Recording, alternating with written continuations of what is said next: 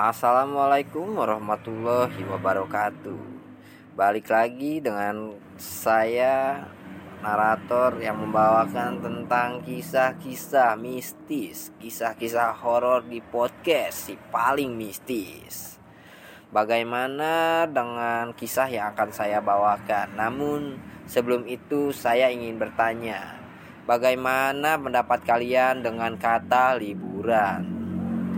Liburan mungkin menjadi suatu hal yang sangat menyenangkan di benak kita. Namun ada beberapa hal yang terkadang terjadi dalam sesuatu yang menyenangkan tersebut. Sebut saja dia Boyas. Boyas seorang anak muda. Ia bekerja di suatu pabrik retail. Dalam kesehariannya, Boyas bekerja dari waktu pagi hingga sore. Nah, dalam kesempatan ketika Boyas berlibur, Boyas ingin menikmati waktu hari liburnya. Namun, hal apa yang terjadi kepada Boyas? Boyas mendapatkan hal-hal yang aneh ketika ia berlibur. Kejadian tersebut dialaminya kurang lebih pada tahun 1997. Ya, kejadian tersebut mungkin sudah lama di tahun ini yang menginjak tahun 2024. Boyas bersama rekannya bekerja di suatu pabrik retail. Keseharian mereka adalah biasa mengangkut barang-barang di gudang dan menyetok barang-barang untuk keperluan memenuhi kebutuhan logistik kepada toko-toko. Boyas terkenal dengan atau akrab sebagai sosok orang yang religius, tidak berperilaku buruk dan tidak macam-macam. Namun pada kejadian saat ia berlibur bersama temannya, Boyas adalah seseorang yang paling sering diganggu ketika ia berlibur di pantai.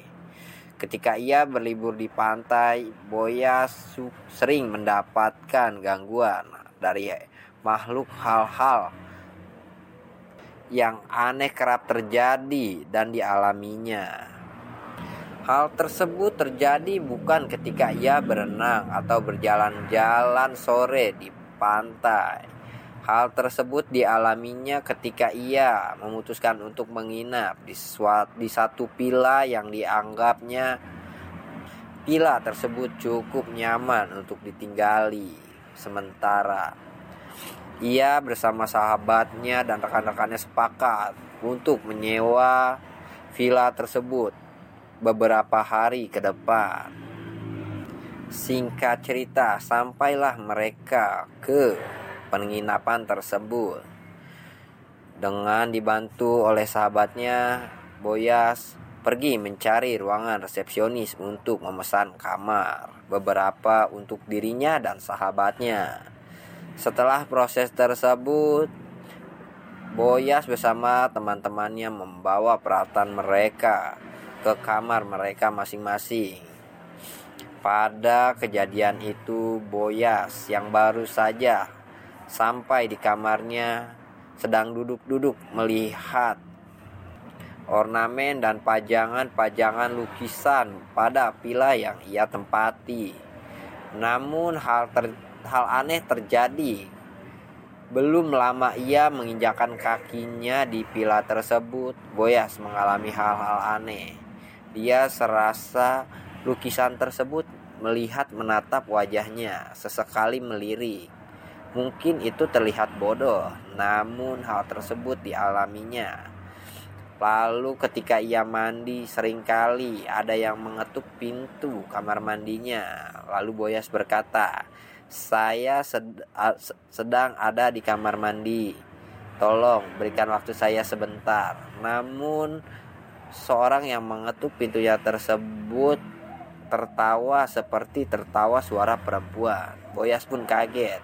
Karena di dalam kamarnya tersebut tidak ada tidak disatukan dengan perempuan, atau mereka menyewa kamar terpisah. Namun hal tersebut ia alami. Everybody in your crew identifies as either Big Mac Burger, McNuggets, or McCrispy Sandwich.